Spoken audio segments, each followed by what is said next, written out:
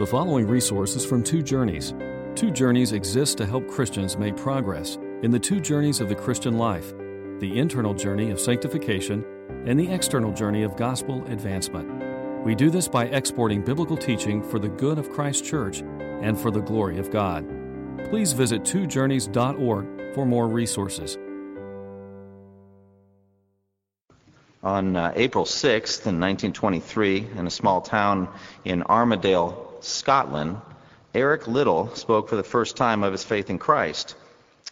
This excerpt from a biography entitled Eric Liddell describes his speaking style. He said, "There was no lecturing, no fist thumping on the table, no wagging or pointing a finger to stress a point, no raised voice to impress on them what he thought they should be doing.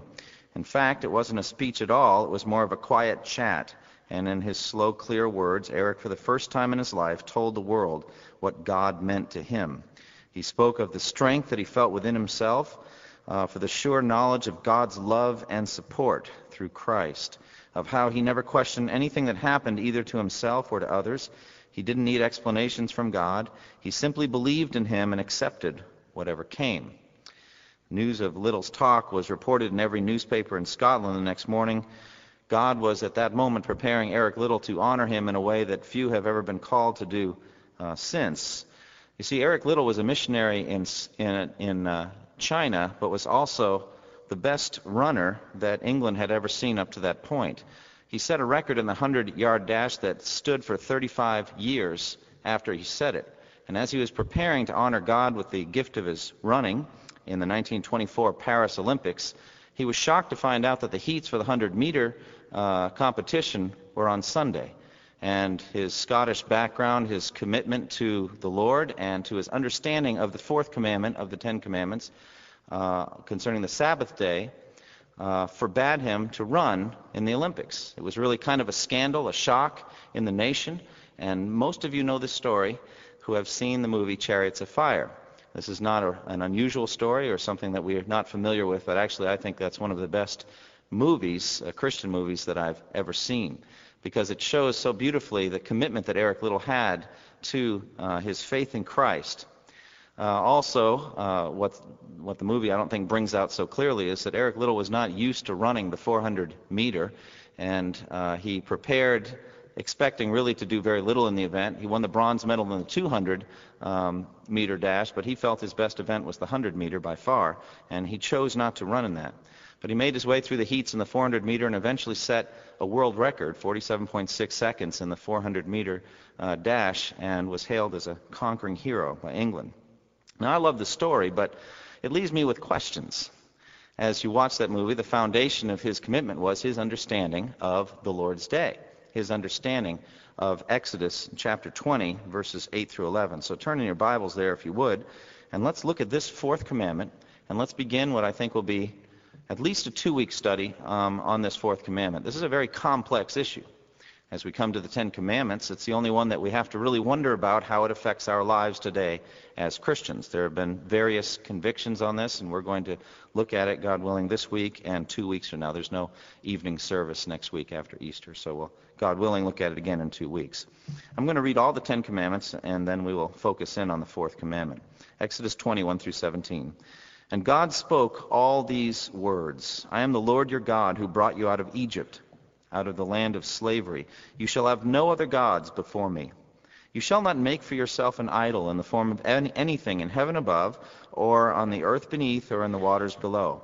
You shall not bow down to them or worship them, for I, the Lord your God, am a jealous God, punishing the children for the sin of the fathers to the third and fourth generation of those who hate me, but showing love to 1,000 generations of those who love me and keep my commandments. You shall not misuse the name of the Lord your God, for the Lord will not hold anyone guiltless who misuses his name.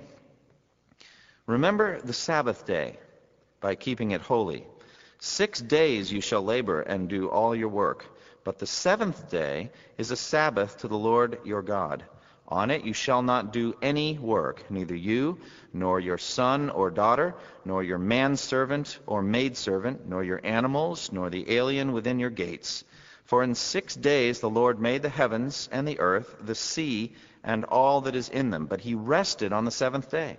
Therefore the Lord blessed the Sabbath day and made it holy. Honor your father and mother, so that you may live long in the land the Lord your God is giving you. You shall not murder. You shall not commit adultery. You shall not steal. You shall not give false testimony against your neighbor. You shall not covet your neighbor's house. You shall not covet your neighbor's wife, or his manservant or maidservant, or his ox or donkey, or anything that belongs to your neighbor. So we're zeroing in now on the fourth commandment. Remember the Sabbath day. This is a complex issue and not easily resolved. Some Christians see this on the side of legal restriction, something in the Ten Commandments, as binding as any of the other Ten Commandments are on the consciences of Christians today. And they give reasons for their views. Others see this as a matter of Christian freedom and personal conscience, and they give their reasons. On the side of legal or lawful obedience, people who advocate that view say, all of the other Ten Commandments clearly are still in focus for Christians. So why would this one be omitted? Why would there be any change concerning the Sabbath? We're not permitted now in the New Covenant to murder or commit adultery or covet or have other gods or any of the others. So why would there be a change here? Do we see some kind of a special kind of dotted line above the fourth commandment and below it that cuts it out and makes it different than any of the others? Secondly, there seem to be serious and lasting warnings in the prophetic books, the book of Isaiah in particular, that seem to go well beyond even the Old Covenant and strike even to eschatology in the end. And so they say these warnings are binding on us today. Thirdly, Christ makes statements about the Sabbath and seems to regulate behavior on the Sabbath, but nowhere removes the Sabbath as a regulation. He declared all foods clean, but he doesn't remove the Sabbath as something that Christians should observe. And he said that Sabbath was made for man, and therefore we still need it today. Fourth, they talk about the theological symbolism of Sabbath as a final eternal rest, and that there's a need for a weekly reminder of that rest, just as much now as there was in the Old Covenant, a need for a weekly reminder. They also say that to some degree the Sabbath rest is a statement of humility on the part of man, of humbling before God the King, of willingness to acknowledge his rulership over life and over our work lives, and a statement also humbly that we are not omnicompetent, we don't have limitless energy, and we need to rest physically. We can't go on forever working. It also puts a limit on our work and says that our work has some value, but ultimately the greatest work of all is worshiping God. But finally, and most seriously, these who argue the legal restriction binding on Christians today in the New Covenant say that the reason given in the Ten Commandments draws from creation itself. It doesn't seem to be tied to anything specifically with Israel, but it goes back to the 7-day creation week, the 6 days on which the Lord made the heavens and the earth, and on the seventh rested, and seems to therefore set up a binding pattern permanently. So that's all one side. On the other side, those that argue the side of Christian freedom, they note that this is the only one of the Ten Commandments that's not reiterated in the New Covenant in one of the epistles or in one of Christ's statements or in one of the other binding statements in the New Testament. All the others are repeated, but this one, they say, is conspicuously left out. Secondly, Christ consistently seems to open up the Sabbath. Every time Christ mentions it, he's giving more freedom on the Sabbath and is rejecting restrictive human interpretations of the Sabbath, always on the side of freedom, and says that the Sabbath is made for man, not man for the Sabbath. And so they point to Christ's example as opening up. More seriously and theologically, they see the argumentation in Hebrews chapter 3 and 4, saying the Sabbath has in effect been fulfilled by faith in Christ. We cease from our works by coming into faith in Christ. It's the promised land, so to speak. And so anybody who wants to discuss the Sabbath has to deal with the weight of Hebrews 3 and 4 and understand what the author says there. And then fourth, there are certain commands that Paul gives that seem to give freedom concerning the Sabbath. In Colossians chapter 2, it says, "Let no one judge you by what you do on a Sabbath day."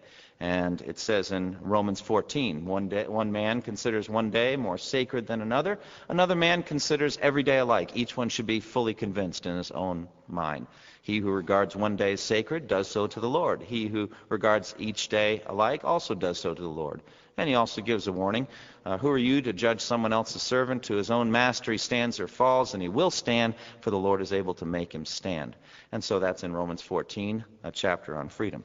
So now you're thoroughly confused. We have the weight on each side, and we can say, well, what are we going to do? Is this or is this not every bit as binding as you shall not murder, or I am the Lord your God, you shall have no other gods? How shall we understand it?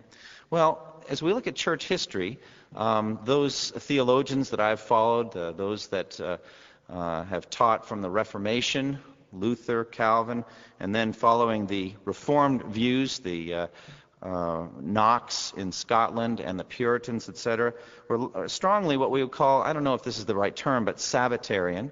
Not so much Seventh-day Sabbatarian, but saying that the regulations in the Ten Commandments are still binding, every one of them, on us today, but that they have been transferred over from the seventh day of the week to the first day of the week in honor of our Lord's resurrection, which we celebrate next week, Easter Sunday, and really do as Christians celebrate every day. And so Jonathan Edwards wrote a sermon, The Perpetuity and Change of the Sabbath. There are certain aspects that are perpetual and binding on us, but then there's also a change in the New Covenant in that the day of the week was changed. We meet on what's known as the Lord's Day and not on the seventh day of the week. The London Confession, 1689, had this to say about the Sabbath, or the Lord's Day really, chapter 22 in the London Confession, of religious worship and the Sabbath day. This is a quote.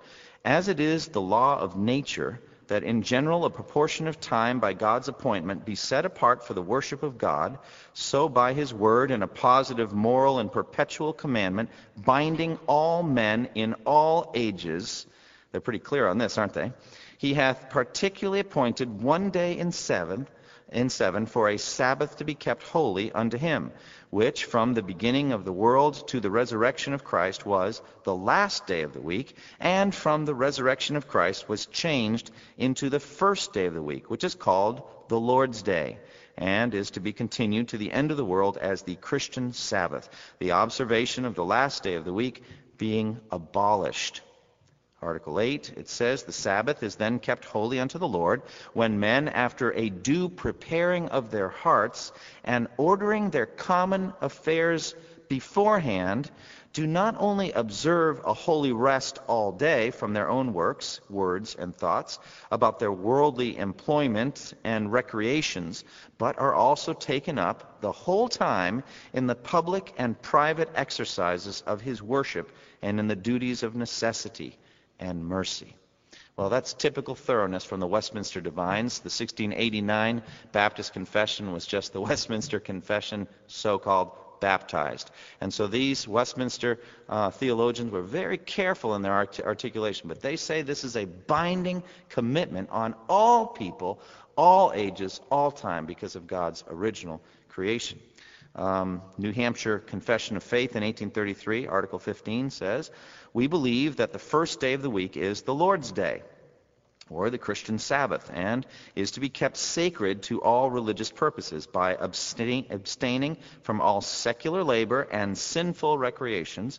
I find that interesting. Talk about that in a moment. Abstaining from all secular labor and sinful recreations by the devout observance of all the means of grace, both private and public, and by preparation for that rest that remaineth for the people of God. Now, the Baptist Confession of Faith, 1833, was the foundation for the Baptist Faith and Message of 1925. I find it interesting, the comment I made about abstaining from all sinful recreations on the Lord's Day. Doesn't that open up a question in your mind? What question comes to you? Somebody tell me what question pops in your mind. It's okay the other 6 days, right? Sinful recreation okay on those 6 days, but certainly not on the Lord's Day. So, anyway. But we get their point. We understand these things were to be abstained from. The real question is, what about lawful recreations? And that's the issue that Eric Liddell was struggling with, wasn't it? What about running? What about playing soccer? In the middle of the movie, he sees a boy playing soccer on the Lord's Day, and he says, the Lord's Day is not a day for playing soccer, is it? Now, that's the question in front of us, isn't it? Now, in the Baptist Faith and Message, 1925 and 1963, which is still your statement of faith, mine too, since I'm a member of this church. First Baptist Church has 1963 Statement of Faith. I think it would be worth it for us to look again at the Statement of Faith and see if we can adopt the 2000 Statement of Faith, but we can discuss that in due time. But this is what the article says in the Baptist Faith and Message 1963. On the Lord's Day, it says just picking up in the middle of the quote, refraining from worldly amusements and resting from secular employments, work of necessity and mercy only being accepted. Activities on the Lord's Day should be, refraining from worldly amusements and resting from secular employments, works of necessity and mercy only being accepted. But then in 2001, or in 2000, the Baptist Faith and Message was changed, and the article was amended. And this is what it says now. This is the Baptist Faith and Message 2000. The first day of the week is the Lord's Day. It is a Christian institution for regular observance. It commemorates the resurrection of Christ from the dead and should include exercises of worship and spiritual devotion, both public and private. Now listen, activities on the Lord's Day should be commensurate with the Christian's conscience under the lordship of Jesus Christ. Now, which of the two did those that wrote that statement lean to? Don't you see that is a clear statement of freedom in this matter? Whereas the others were saying this is a binding restriction on all people for all time, no matter what, etc. You can see then the articulation, and that's why this is a complex issue. Those that are writing this kind of thing, activities on the Lord's Day should be commensurate with the Christian's conscience, I think are thinking very much of Romans 14 when they write it, and saying that this is not something anybody should judge you on, this is what you should do. But the Baptist Faith and Message before that said that we should refrain from worldly amusements and resting from secular employments, etc. Now, what I think we should do is actually take a moment now and look at the text itself. What does the commandment say? What did it mean to the people who received it at the first time? And how shall we understand it? And I think we should spend the rest of our time this evening doing that. Verse 8 through 11 says, remember the Sabbath day by keeping it holy. 6 days you shall labor and do all your work, but the seventh day is a Sabbath to the Lord your God. On it you shall not do any work, neither you, nor your son or daughter, nor your manservant or maidservant, nor your animals, nor the alien within your gates. For in 6 days the Lord made the heavens and the earth, the sea, and all that is in them. But he rested on the seventh day. Therefore the Lord blessed the Sabbath day and made it holy. So here we are dealing with the issue of the Sabbath day. Now the support for this commandment, which is given in the Ten Commandments, is found in Genesis 2. Genesis 2, 1 through 3 says this. This is after the six-day creation that we get in Genesis 1, and then a summary statement in Genesis 2, 1 through 3. Thus the heavens and the earth were completed in all their vast array. By the seventh day God had finished the work he had been doing. So on the seventh day he rested from all his work. And God blessed the seventh day and made it holy, because on it he rested from all the work of creating that he had done. So this is the foundation, as the commandment itself says, to the Sabbath regulation. The word Sabbath then literally means cease, or desist, or stop, or rest. That's what the Hebrew word usually means. For example, you get this in Genesis 8:22. As long as earth endures, this is what God said to Noah, as long as earth endures, seed time and harvest, cold and heat, summer and winter, day and night will never cease. That's the same Hebrew word. It means to stop. Pharaoh's complaint in Exodus 5:5, again Pharaoh said, look, the people of the land are now many, and you would have them cease from their labors. It's the same Hebrew word. Stop working. It has to do with the word stop. The first observance recorded in the Scripture was when the manna was given. And I find that interesting. There's no observance of the Sabbath anywhere in the book of Genesis. I find that fascinating. The first time that you actually see it enjoined on the consciences of people is after the Exodus, when God gives the manna. Do you remember how it worked? There was enough manna every day for one day. So every day they were to go out and get 1 day's worth of manna. They were not to keep it for a midnight snack or early breakfast or whatever, because God would provide some again the next day. So that each day they would collect enough for that one day, and they disobeyed. As you remember, the Israelites gathered too much. Some of them did gather too much, and in the morning they found that it was filled with maggots. And God said, I told you, don't do it, and now look what you've done. But there was an exception on that. On the sixth day, as they were going out, they were commanded specifically to gather enough for 2 days. And to not go out the next day and gather any, because there wouldn't be any. Neither would there be any maggots in that which was kept overnight. They could bake or boil or prepare whatever they wanted, and it would keep overnight by a miracle, really, because you had the maggots, on Tuesday, but you don't have the maggots on the seventh day. And so that's the first time that the Sabbath is set apart. This is in Exodus 16:23 and following. He said to them, this is what the Lord commanded. Tomorrow is to be a day of rest, a holy Sabbath to the Lord. So bake what you want to bake and boil what you want to boil. Save whatever's left and keep it till morning. So they saved it until morning as Moses commanded, and it did not stink or get maggots in it. Eat it today, Moses said, because today is a Sabbath to the Lord. You will not find any of it on the ground today. 6 days you are to gather it, but on the seventh day, the Sabbath, there will not be any. Nevertheless, some of the people went out on the seventh day to gather it, but they found none. Then the Lord said to Moses, how long will you refuse to keep my commands and my instructions? Bear in mind that the Lord has given you the Sabbath.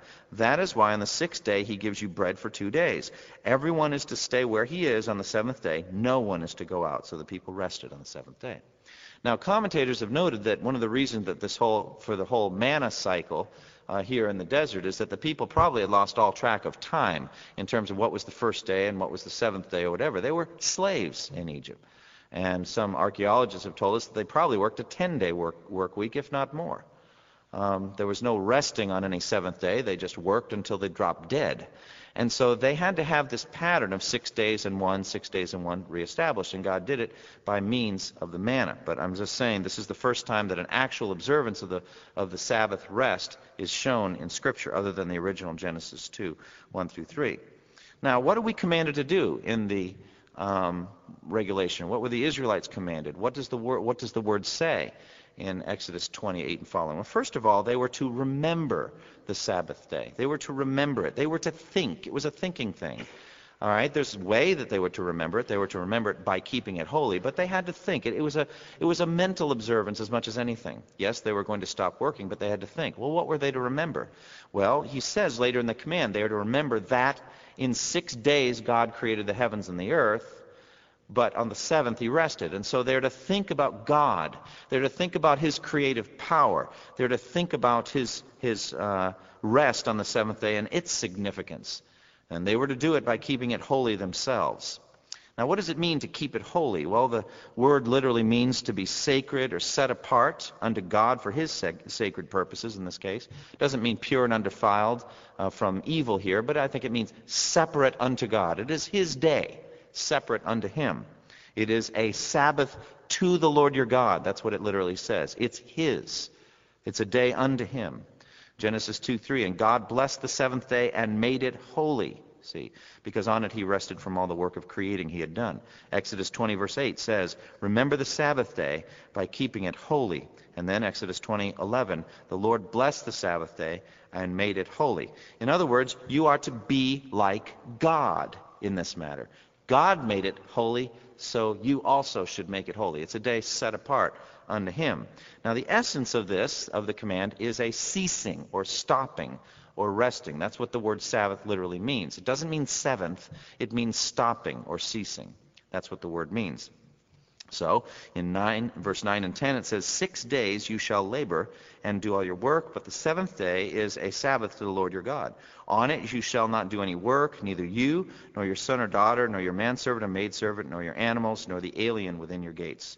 Now, a secondary aspect of this command is you're supposed to work hard for 6 days. You see that in verse 9? 6 days you shall labor and do all your work. Now, some people think the work is post-fall. In other words, after Adam and Eve sinned, God cursed them by giving them work. I know some children have that attitude, and we have to say, no, actually, work predated the fall. It was that work itself was cursed and made more difficult because of the fall.